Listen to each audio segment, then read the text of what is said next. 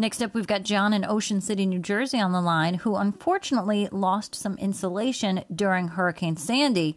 John, tell us, how's the house? What can we help you with? Well, I lost the insulation when Sandy came in and inundated my house, but I was very fortunate. The water came within 1 inch of getting into the house. Wow. So I was very lucky that way. But now I'm faced with replacing the insulation, and I'm concerned as to whether I should put the regular fiberglass back or this blown-in type.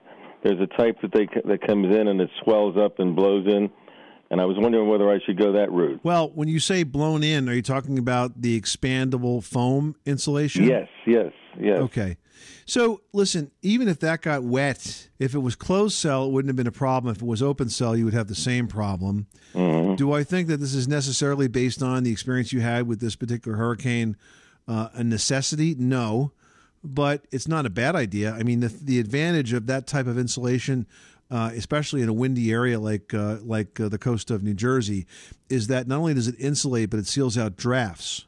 So if it's cost effective, by all means, I would give that a shot. Mm-hmm. That said, as you said, the water came within an inch of your house, and we all know that Hurricane Sandy was an extraordinary event that is not very likely to repeat itself, at least in terms of the height of the water. And so, therefore, if it was my house, I would not also hesitate to replace that with standard fiberglass bat insulation as well. So you think the blown-in might be a good idea? I think the blown-in is a fine idea.